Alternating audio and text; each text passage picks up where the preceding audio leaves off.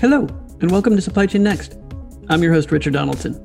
Join me as we explore the ongoing evolution of supply chain, from the challenges practitioners face every day to the ongoing digital transformation of the entire value network.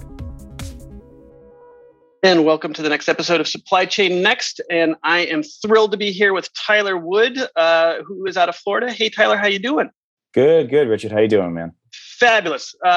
Really looking forward to the conversation today, and and going through and kind of getting ready for it. And I already asked you to sort of pre the show here, pre the recording, but I'm going to just jump right into it. I mean, there's a story here that I think people need to know about you and who you are, and you've written a book about it. And we'll get into sort of your career stuff, but I'm going to jump right to that sort of elephant in the room. Because that to me, and I've actually picked up the book. I haven't read it yet, but would love to hear from your own experiences. So I think that it's amazing. Sure. Thank you. Well, it's been a few years. I think this Halloween. It's funny you ask.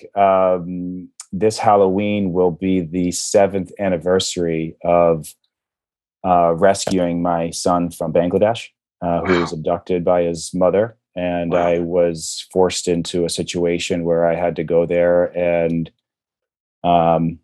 find the resources on the ground and the friendships and the human connection with people that cared, that would go out of their way to, make a difference and do something right.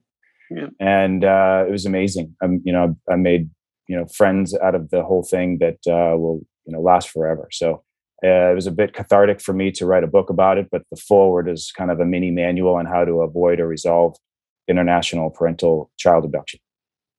Well, I mean, first and foremost, I'll ask kind of the obvious question there is, how did that change you? I mean, A, it's your child. B, you're going through something that is honestly they write books about this, no pun intended, right? But when you actually can hear someone firsthand, I mean, you kind of go over it, but there must have been a deep impact to you as a person, a human, as a father, as a human being, and just kind of what you went through. Can you talk a little bit about that? Sure. I think it's almost an exercise in patience. Yeah. Really. And ultimately, I think when problems are confronted, I'm confronted with problems. I think that, that's not so big of a problem. Oh, you're right. Your prioritization changes quite a bit. Yeah, right. I came back and I was really, I think another thing also, it forces one to kind of think about, being the best parent you can be. And I think some people and some parents may have their kid, half the time or a quarter of the time, and they're not really present. And I think that being present and enjoying their life and watching them grow and spending that time with them is, irreplaceable. Yeah. So I do quite a bit. I do, we skateboard around the lake all the time. We go, play on the beach and paddleboarding. We have a, beautiful, beautiful life together. And let me ask, and I only ask because you guys were chatting before the show. Oddly enough, I have a very close friend of mine that went through something similar, different, but similar, obviously, but Venezuela instead of Bangladesh. Is there any reconciliation with the mom in any way, shape, or form, or no? Yeah, there was I think there was reconciliation with the family, as well as, to some extent, good. Yeah, to some extent, the mother, and communications and reorientation. But I mean, ultimately, it's something that eventually will happen when everyone's, older, and not have to deal with such, extremes. Yeah. Well, again, it's just one of these where, first of all, you can't make this type of stuff up. I mean, what a ordeal to go through. And I think you hit the head of the nail. I mean, it's a life changer in that, life itself has a different view, as you described, kind of coming out of something like that, right? Well, I think most people would see this challenge where, when a 4-year-old child figures out how to Skype and says, Daddy, I just want to come home. And, that's what you're like, you got to, program yourself for, getting the job done. Right. Well, hey man, we'll move on from that. As the listeners will see, there'll be a link to the book and everything. I just picked it up. Honest, I haven't read it yet, but definitely want to dive into it. And again, one of those stories. Again, most people don't get a chance firsthand to hear how something like this happens, and it's just. Anyways, we'll leave that one there. Let's get back to the professional stuff. So I had to get that. For me, that was sort of the elephant in the room. So I'm like, oh my god, someone go through this, right? Like, because you could have come on and just been like, all right, I'm out of work. I'm going to be a monk now, or something like that, right? Because it's like, I mean, that's that type of people have those types of reactions. But all right, so that said, put that aside. Tyler Wood. Let's talk about your career. Let's talk about kind of how you started, how you got into where you're at. Just, kind of a walkthrough at a high level of, coming out of school. You've got a very interesting career path that led you to where you are now in what you're doing in the carbon recapture. But let's set the stage. How did you get here? Well, it started 20 years in the hedge fund industry. And at first it was a basket of 8 floor traders that had a minimum of 25 years on the floor. Mm-hmm. So they were what was known as like the best risk managers on the planet. And I got to learn a bit about their trading styles, and then everything kind of shifted towards systematic and algorithmic and faster frequency trading. Mm-hmm. But ultimately there was a lot of medium to long-term trend following in commodities and the raw materials of civilization. And so you kind of start tracking the supply chains and what's important and what makes the world run. And so I was kind of forced into learning tremendous and amazing trade thesis over the period of time.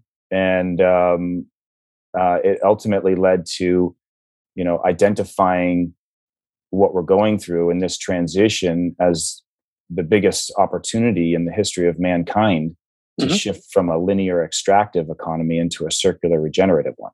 Right. And this is sort of put some time frames around it. You and I are pretty close to the same age. So I'm thinking this is sort of the 90s when you're kind of doing the hedge fund thing ish. Late 90s following into it. And then it was I was funny. I was a student of money, the rise and falls of monetary systems. I was living on Martha's Vineyard at the time, and in the winters you can choose to either be an intellectual or an alcoholic. Oh my goodness! I was just across the bay from you in Nantucket. I lived there for a full winter. So I mean, it's beautiful. I love it. It's like a beautiful place, but the winters are, you got to figure out what to occupy your mind with, and really just was studying the rise and falls of civilizations and money, and fascinated with me. And then it got me involved in the hedge fund industry, working with a firm out of New York. Okay, and hedge funds, though, and again to be specific, because you talk about looking at commodities and specifically then getting into the supply chains and the raw materials. Again, by definition, hedge funds can really focus on anything, right? So why were your hedge funds, or how did you end up in an area that sort of led you into these commodities, which led you to raw materials, and then we get into circularity? I mean, was that by design, or you just kind of fell into it? I think, I mean, maybe it was by design in some way, that I was just kind of following my natural inquisitiveness of what's happening. Ultimately, the Farm Bill in 2018 happened, and it was the hemp legalization, and that led us into understanding some of the lack of infrastructure in the supply chain of that, and the processing of all the biomass, and then ultimately led us into the most advanced indoor vertical high density biofactory in the world that captures carbon more efficiently than any other process. Right. And so that kind of leads you into the carbon, but somewhere in around, it looks like, looking at your CV, somewhere in the sort of 2010s, 2012, 2013 was a transition away from investing from a hedge fund kind of investment banking background to really get into what you're doing now, which is focused on sustainability and carbon recapture. And we'll get there. Yeah. What precipitated that change, and what was why did you leave the investment world to move into this area? Yeah, and this is I should bring this out. I met it all started to change when I met our CEO, Alan Witters, and I've met a lot of people with brilliant trade thesis and implementation of the trades, but I never met a brilliant operator that knew how to build multi-billion-dollar companies and large $300, $400 million CapEx and OpEx budgets, and building critical infrastructure. And so that really was a breed of a different person, different mindset of what I dealt with before. And whenever I'd introduce him to people, he always seemed like one of the most experienced people I've ever met. And so we just developed a great friendship over the years. And then about 3 years ago, formed Gravitas Infinitum. Right on. Okay. So let's talk about that. Gravitas Infinitum. I mean, that's a pretty unique value prop. Maybe give a description and what got you. I mean, besides obviously the cult of personality who's running it and founding it, but there's more to it than that. I mean, there's something that brought you here, right, at a more fundamental level. Yeah, absolutely. I mean, we're really looked at it as trying to build the best company on the planet, but it's it takes a lot to say that, but then it takes a lot to actually implement. And so we went about really looking at impact and ESG, sustainable development goals, and took that into account to create zero waste, closed loop systems that are circular. And and I've learned so much. I mean, I'm honored to be working with such an amazing team. And it isn't just Alan, it's like our whole team. It's almost turned into a family because we've all worked so hard at creating what we're creating. And it's kind of like, and I mentioned this, I think, when we chatted before, when you're by yourself dancing at a music conference. And you're the only one dancing, and you're like, man, this music's great, but no one's dancing, but they just haven't tuned in to, what you're listening to. And then all of a sudden it becomes the energy center of the whole party. And at this point, I think that we've got a real party going on. Got it. With some exciting momentum and, the scale that really moves the needle for what we need to do for climate change. Well, let's talk about that. So what specifically, Gravitas Infinitum has a couple different things, or maybe if I remember, there's a parent company with a couple different things going on. Yes. And they're both interrelated, but you've got the carbon capture. Maybe we can talk about that. Sure. And then the other kind of offshoots, right? Because there's a little bit of an ecosystem you guys have developed. And unlike most people who are doing carbon accounting or carbon offsets, you actually have gone directly at the problem and said, okay, if there's 0.3 to 0.4% carbon in the atmosphere, we're going to go pull carbon out and reuse it for some other stuff. So maybe you can give us a little more details on that. Yeah. Well, we have to shift our supply chains from hydrocarbons to biocarbons. And you can't be, monocropping corn for ethanol and driving up all of our food prices. Right. So within 100,000 square foot footprint, we've got the equivalent of 25,000 outdoor agricultural acres growing 24/7, 365. And that's actually mining carbon out of the atmosphere. Right. We're mining carbon out of the atmosphere incredibly efficiently. And so instead of outputs similar to like direct air carbon capture and sequestration, burying it underground, we're actually creating nano biomaterials that are extremely high value and are critical because they're carbon negative. And so everything's built of in the future that were built from hydrocarbons in the petroleum industry is now being built by biocarbons. And let's differentiate that, right? So, because sometimes, I think you live and breathe this stuff. almost like the spice chamber in Dune, right? So sometimes people we can step back and can help us understand difference between a hydrocarbon and a biocarbon. And then the follow-up question is, why is it then when you produce these biocarbons from capturing carbon directly from the atmosphere? So you've got, a big plant that's actually sucking air in from the atmosphere and, extracting carbon, which then is used to produce this biocarbon, right? What is the use cases for those, right? So hydrocarbon versus biocarbon, and then let's get into actually how you do what you do. Yeah, that's great. So a hydrocarbon is essentially fossil fuels, right? Earth trapped. Yep. And biocarbon is actually, we're pulling this from biomass. Is the carbon inside of biomass. Okay. Like trees. Yep. But we're doing it with hemp. And you can also use it with other, feedstocks. Okay. And so we process those plants, and a certain percentage is fuel, and then the rest is biochar. Okay.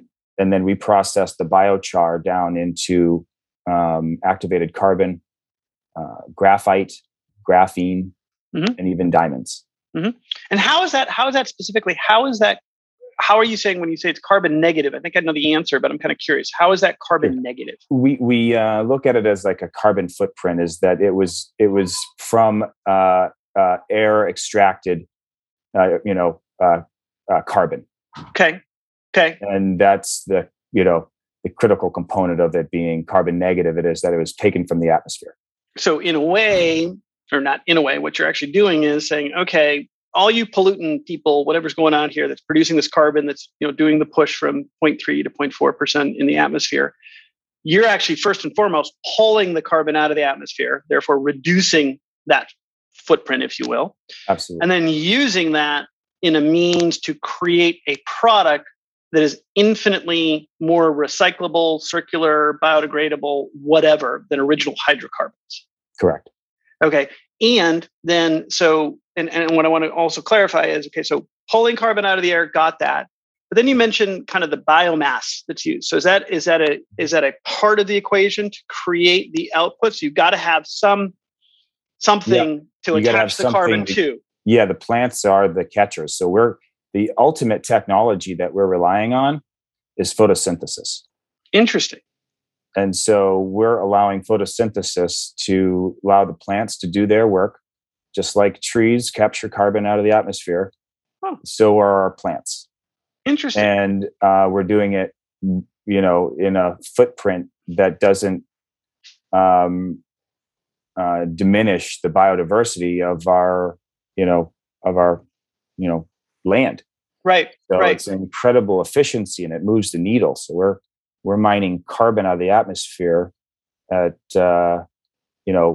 less than the cost of mining hydrocarbons out of the Earth's crust.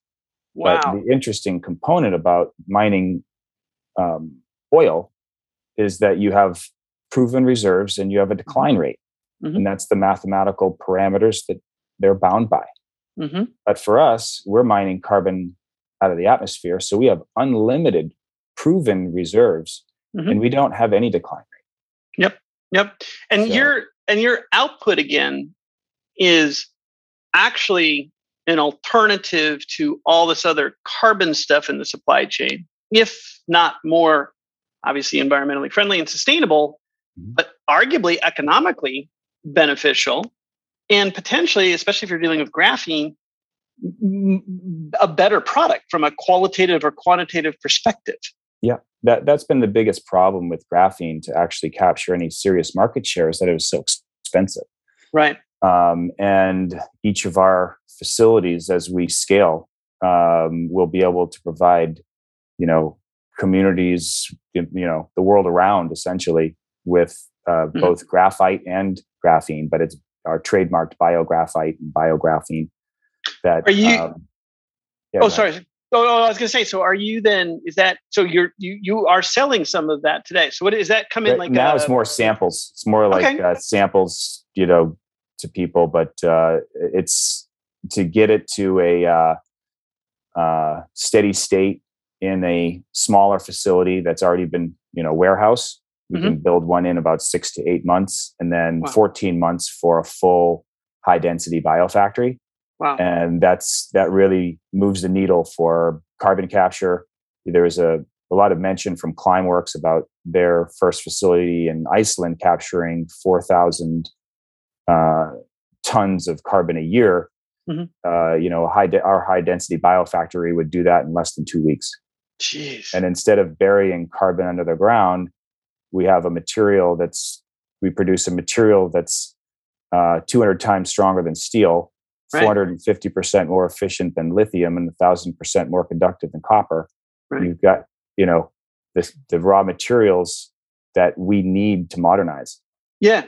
Well, absolutely right. Now, another kind of question here is that because you're in a multitude of gains here. One, first and foremost, removing carbon from the atmosphere. Awesome. I mean, you could just do that and kick ass, right? Mm-hmm.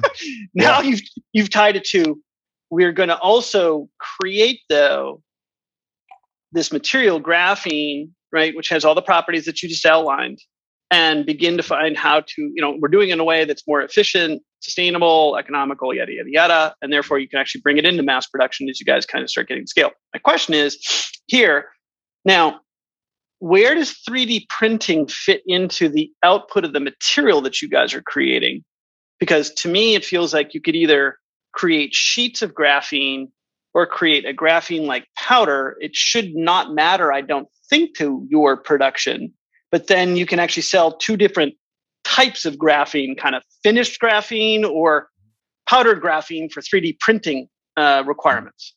Yeah, we can actually produce both top-down and bottom-up graphene, as well as a biographite to offer to, even graphene producing companies, so they don't have to buy their source material graphite from earth-trapped graphite, mines. Right. So we're trying to move the needle on decarbonizing, and if we can minimize all aspects of needing to pull stuff out of the earth with a huge carbon footprint, we can air mine the materials necessary for the next stage of modern civilization. That's awesome. That's amazing. All right. Well, first of all, just unbelievable. I mean, it's just such a powerful story. The timing of it, forget the timing. I mean, it's just a really cool story, right? I mean, it's just like, it's very sci-fi. Like, I'm just imagining these air caps. I mean, it feels like something, when you watch the movie Dune or something like that, some air capturing thing and stuff's getting, we have some good imagery that's coming out soon with our marketing guys. You'll like it. Oh, that's cool. Right on. Okay. All right. Well, now, but that's not the only thing you guys are involved in, right? There's more to the story. What more is going on? Well, last year, in the midst of all of the lockdowns, and we launched T4L, Transportation for Life, and that is an incredible company. It's the timing is so perfect as well. Speaking of timing, an all-inclusive EV electric vehicle subscription company that provides white glove service and all-inclusive, even charging and maintenance and insurance. And it saves you, 10 to 20% on buying or, financing or leasing a vehicle. But you don't have to go through all the brain damage and the time. You just get your car, you ride it, and when you're done, you want to swap it, you want to get a different one, you do it. It's like an iPhone. You don't go in and you have to deal with like a new insurance, a new this, a new that, go to the DMV. None of that is needed any longer. So that business, we put it on, tested the thesis on WeFunder, got 4 times oversubscribed on the crowdfunding round, and it's currently at Start Engine. And we didn't necessarily do it as much for the money as more towards a test casing the reception of it. We found that 30% of the investors became subscribers. Wow. So it was a great way to build brand loyalty. Because they're owners and subscribers as well. And as you can see with the Hertz, just ordering 100,000, Teslas, right? We're, our timing couldn't be more, impeccable in regards to this transition. And ultimately, we're accelerating the adoption of EVs and a distributed charging infrastructure, because each one of our facilities comes with a charger. Mm-hmm. So you're really building that distributed infrastructure, and we are working on. We have plans to build 100 electric vehicles experience centers across the country. There's a guy that comes to mind, because I just want to reference him here to sort of get in the record of the podcast. But Steve Jurvetson comes to mind. I don't know if you know who he is. He's a big time investor from Sand Hill Road. Big fan of Elon Musk's. I think he and Elon Musk kind of know each other, kind of thing. But Jurvetson's, he started something kind of a storied firm on Sand Hill Road named Draper Fisher Jurvetson, obviously his namesake.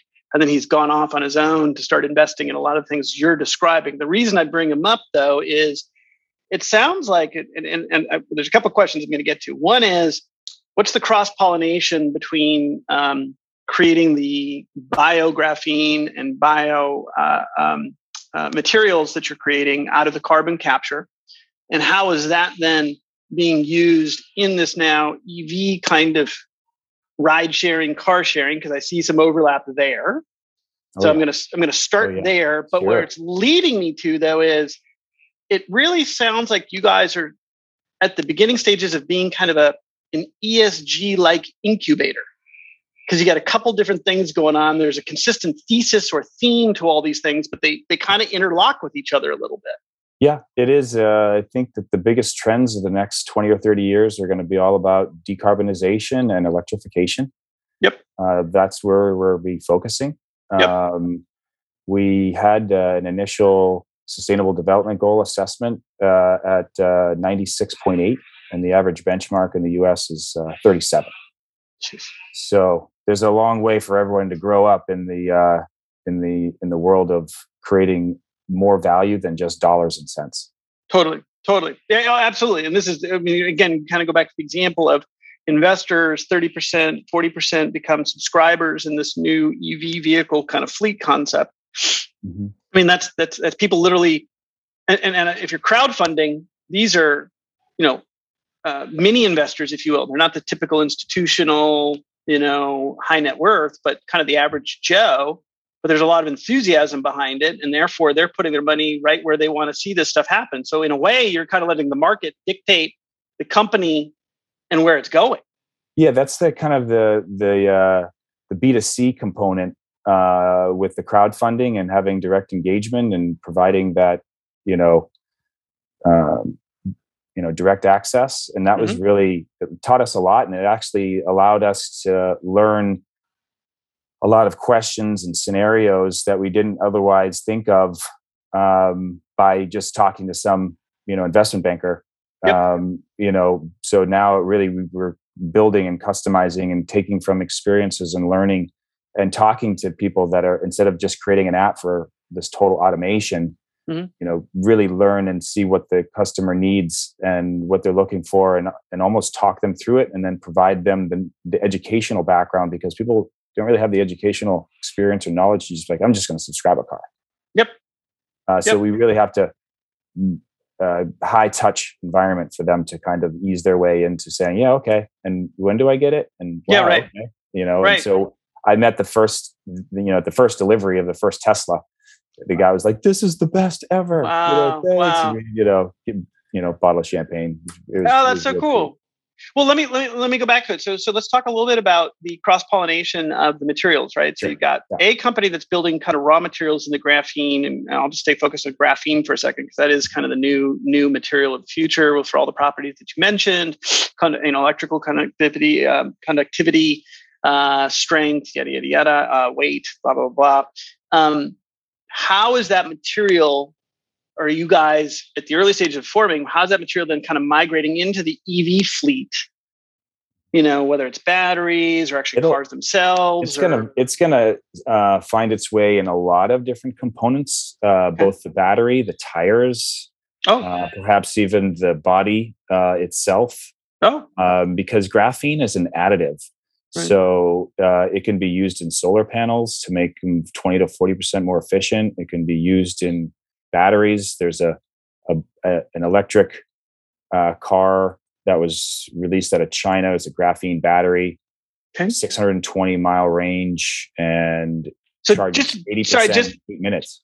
just to be clear though, when you say it's a graphene battery, and Yeah, just to clarify, sure. it's a traditional lithium style battery with graphene kind of mixed into it, or how does that? There's a few different techs that are looking at both solid state graphene battery and then kind of a hybrid lithium graphene, hybrid type of battery.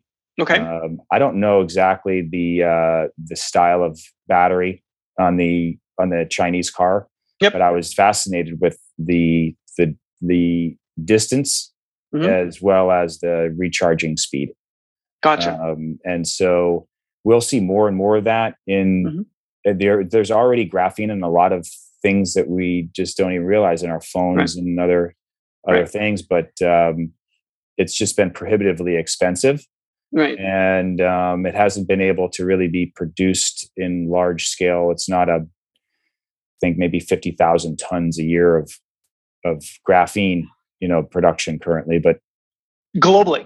Globally. So it's not a vastly produced commodity market, Right. And it's very dirty. It has a very intense carbon footprint. So being able to find now what was the most hard to get to, most expensive super material, now to be able to be mass produced for, hundreds of applications. Totally. It's impactful for generations for sure. Totally. But what's fascinating about the material, and this is what I want to sort of get listeners to sort of tune into, is it's not either or. As you put it, graphene in its current incarnation is an additive material to all sorts of other materials. Now, there's still applications where it's 100% pure graphene, but we're not, because it has been historically so prohibitive to manufacture, source, yada yada, for all those reasons. No one was even thinking like, oh, I'm going to have an all solid graphene, plain body or something. Yeah. Right. We're just at the very beginning of the applied material science of graphene and its applications. Right. Especially as we are able to bring the cost down, by huge margins. Yep. And it really puts it on the usability map for anywhere from concrete to semiconductors and everything in between. Totally. And then looking again, kind of going into the follow-on question, this is though, because your organization or group, is involved in a couple different things that have synergy, right? You're pulling carbon out, you're producing this graphene. The graphene is now being potentially applied to where a lot of people are seeing use cases is in the EV fleets, right? And there could be multiple other ones. So you kind of have a little bit of an incubator-like feel. Even, I don't know if you think of it yourselves that way, but you kind of have you got the investor history. Now you kind of got the operations of building a couple companies, but I get the strong sense that you guys have a roadmap of multiple companies that could spring out of your efforts over the next 10 years. How at a global corporate level, the umbrella is, you guys are kind of a new age incubator. Is that? Yeah, that's pretty much what we are. And we launched the first carbon negative green bond in the world. Wow. $100 million green bond just this month, or, a few weeks back. But we have, out of all the billions of dollars of green bonds, none of them have been carbon negative. Right. And so it's pretty incredible, and it's convertible. So the people that participate at the bond level and convert into equity actually own all of these things that we're building and doing. And it's really exciting for people, because a lot of times green bonds were horrible. They're not horrible. They just, they didn't have a really big yield there. Right. It wasn't, and you basically had a debt instrument. Now you have some debt protections, but you don't get the loan to own type of aspect of it. And the kicker of that participation over the long run.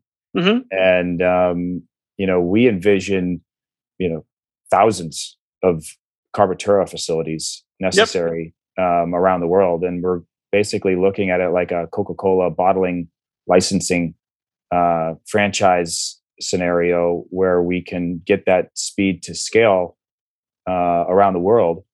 Because if we're gonna move the needle on capturing as much carbon as we need to, that's like, we need 100,000 of these.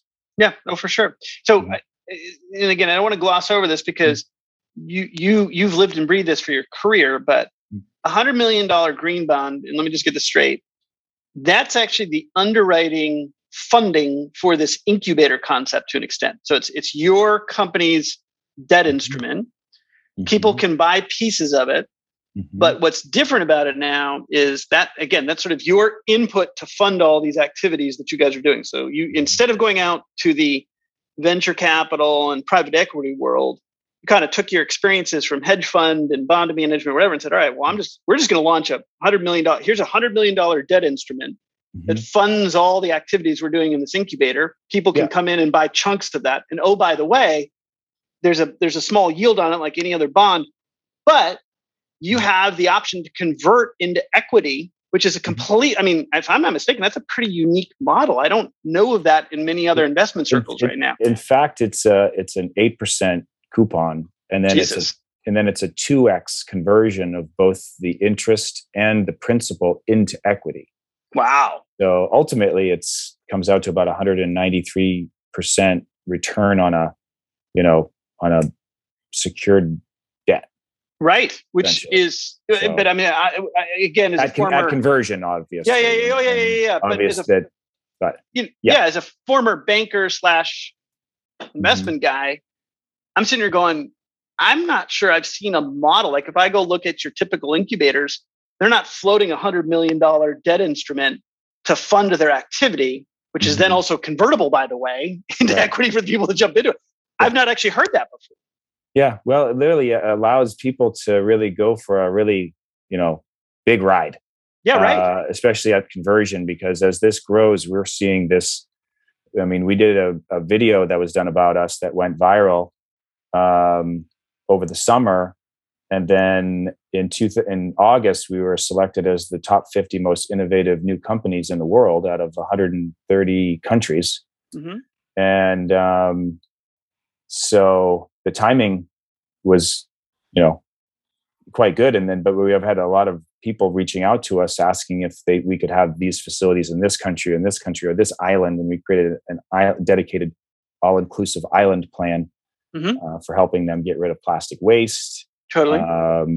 Provide food, renewable energy, water, a lot of the things that would help them be more resilient as they are the front lines of climate change. Yep. Again, I'm just kind of, we've talked before, but I'm even in real time kind of connecting these dots between your funding uniqueness in floating $100 million bond that people can get involved, and I'm assuming anybody can get involved in, right? It's accredited investors. Okay. Like 506C. Yeah. Yep. Okay. Gotcha. But there may be a chance at some point to open it up through a Robinhood type, well, both companies we plan on having public, so right. We've already, signed term sheets for, tremendous investment That's awesome. At IPO for both T4L and Carbotura. Yeah, we've got ourselves. There'll be some announcements in the next couple of weeks that are showing our relationship with multi-billion-dollar investor. That is okay. Super exciting. So let me kind of bring it a little bit forward, because really when you kind of look at your LinkedIn profile and get a sense, you kind of have the aura of an investor, right? But then when you peel the onion or the curtains pulled back, whatever, it's more of an incubator operator. There's definitely the investment hedge fund kind of thing going on there, but they're more operators. I'm working with, seasoned operators that have built, large, really large companies. Right. And so I've always been dealing with relationships and capital formation. Yep. And sharing ideas from brilliant people with brilliant trade thesis, with brilliant people with a lot of money that can communicate with each other and I tried my best to just be quiet and listen and try and retain 2% of the brilliance exchanged between the brilliant parties I've managed to bring together. But those 2% here and there rubs off. It starts adding up.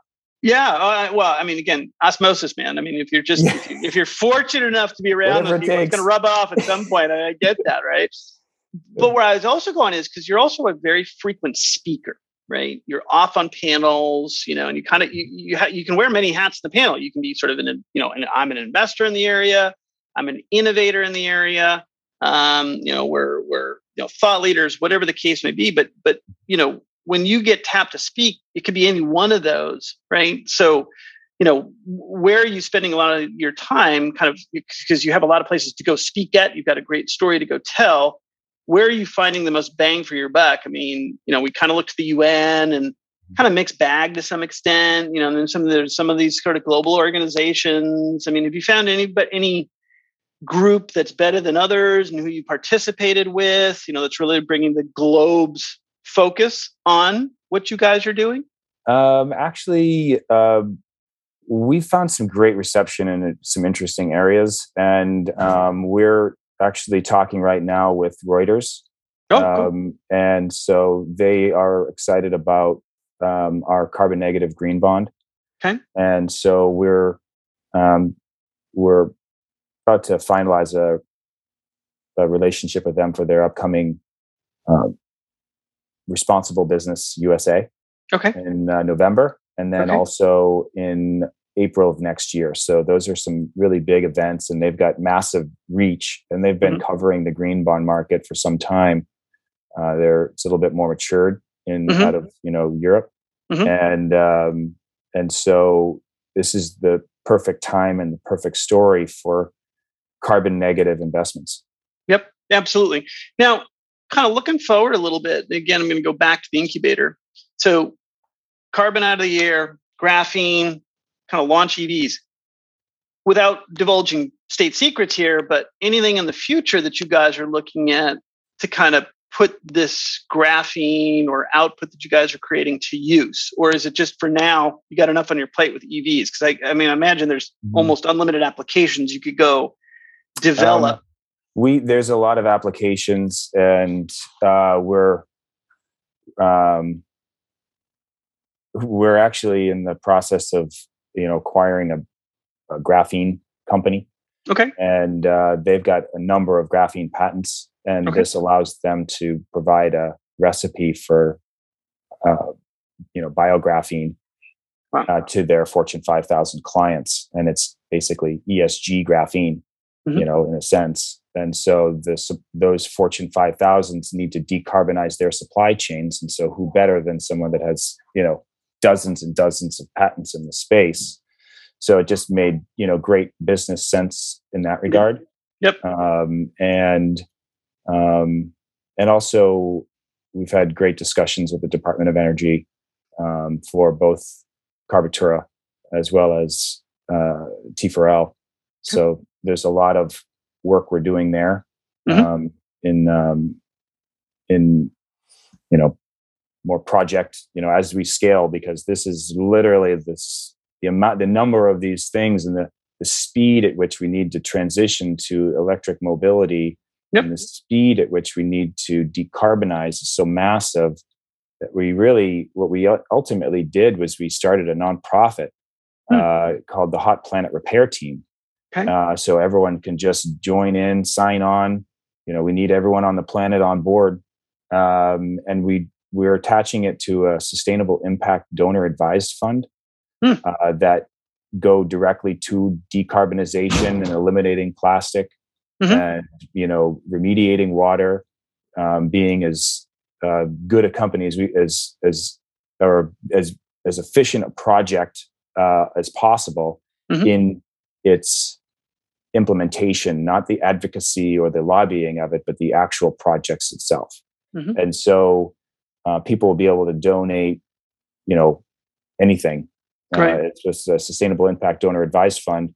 They can donate real estate, art, collectibles, crypto, cash, and they get the tax write-off at the appraised value at that point. They don't have to actually. They don't actually have to sell it and then pay the taxes on it and then donate it. They get to donate it at that and then carry that forward on their taxes. I see. So we'll match that, all those donations, and so that's going to be a blended finance model. I think I called it impact alchemy, so we could really move the needle on getting the supply chains retooled. Right. It's a great name, by the way, Impact Alchemy. I love that.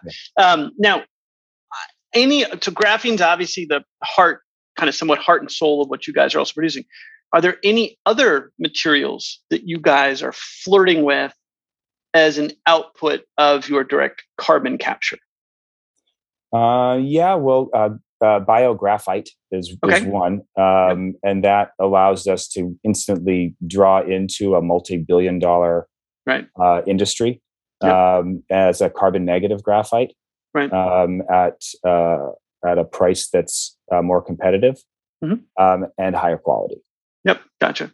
So we can really focus on that, but we can also even focus on activated carbon, which is what's in air and water filtration, supply chains already. Yep. But I with what we're doing in the graphene space, I think really it'll be graphite and graphene and since I'm more in the capital stack, the mad scientists are laughing at my limited answer. Hey, we're not here to get you on the chemical engineering and properties and all that sort of stuff. Applied material sciences. Yeah, you and I would. Yeah, we're the blind leading the blind on that one. So we're no help on that. But now, as an investor, though, and you're looking forward and trying to find use cases for whether it's biographene or biographite, and we've obviously talked about cars, but and we've talked about adding it as in 3D printing potentially or something like that. But are there anything in the horizon where you guys are looking to push that material other than just the raw material, right? Like, I mean, the EV car is, you guys are jumping feet first into direct consumer application. You could also, but it sounds like you're also wholesaling these materials out to people who then use it in a bunch of different ways. So the question we want to be the producer of the raw materials. I don't think for now, as we, basically from the standpoint of our acquisition of the graphene company, that was a, very strategic play. Totally. And I think it ultimately is perhaps something of a target as we look, and grow and what we do and find companies that are innovators. But Alan has been involved with about 40 or 50 M&A transactions, so he speaks that language of deal making and strategic alignment and collaborating and team building. So it's really been a phenomenal learning experience to be by his side and see, and also the input and value of our team that on our meetings. Is there's no substitute for gray hair. Yeah. Gotcha. There you go. Gotcha. Yeah, right. Exactly. So just going to kind of wind down a little bit, but I also want to recap. So Gravitas Infinitum is the parent company, if I'm not mistaken, right? And then Carbotura is the direct carbon capture from the air. Yeah, that's a subsidiary division, and then we have T4L. That's right. Yeah. And then the nonprofit is the people.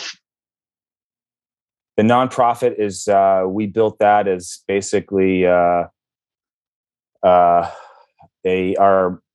blended finance approach to solving the problem and allowing everybody to participate at any level they wish. Gotcha. And the nonprofit again was called? Hot Planet Repair Team.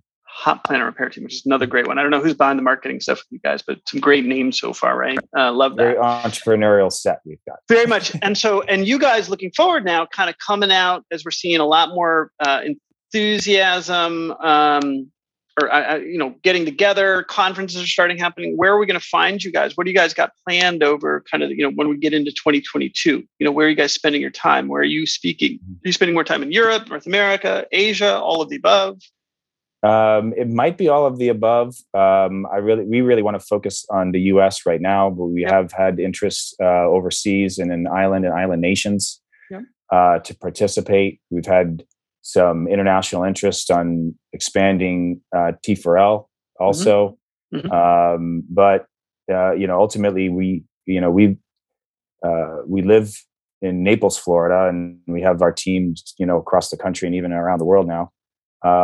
So we really wanted to focus on the U.S. At first, but as the speed to scale, we're not shy of bringing this to the world, especially on the Carbotura front with its impact, its project financeability, and the scalability that's necessary.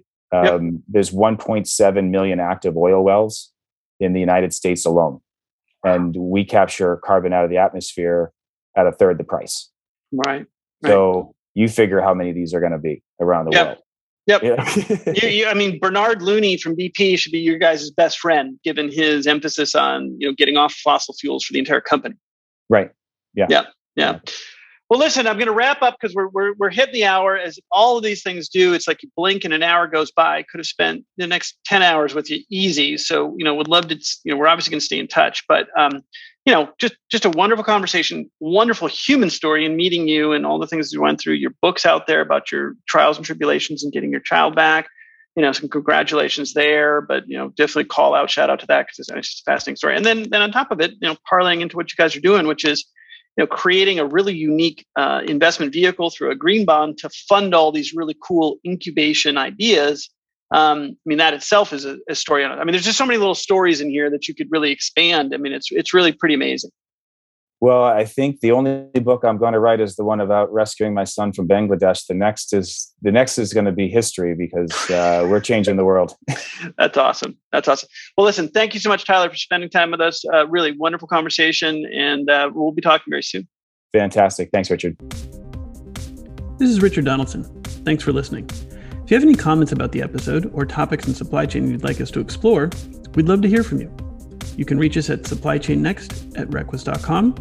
And while you're at it, why not check out the Requis platform at supplychain.requis.com. Requis allows you to manage the full asset lifecycle in the cloud, collaborating with your entire value network to buy, manage, and sell your assets. Find out more at www.requis.com.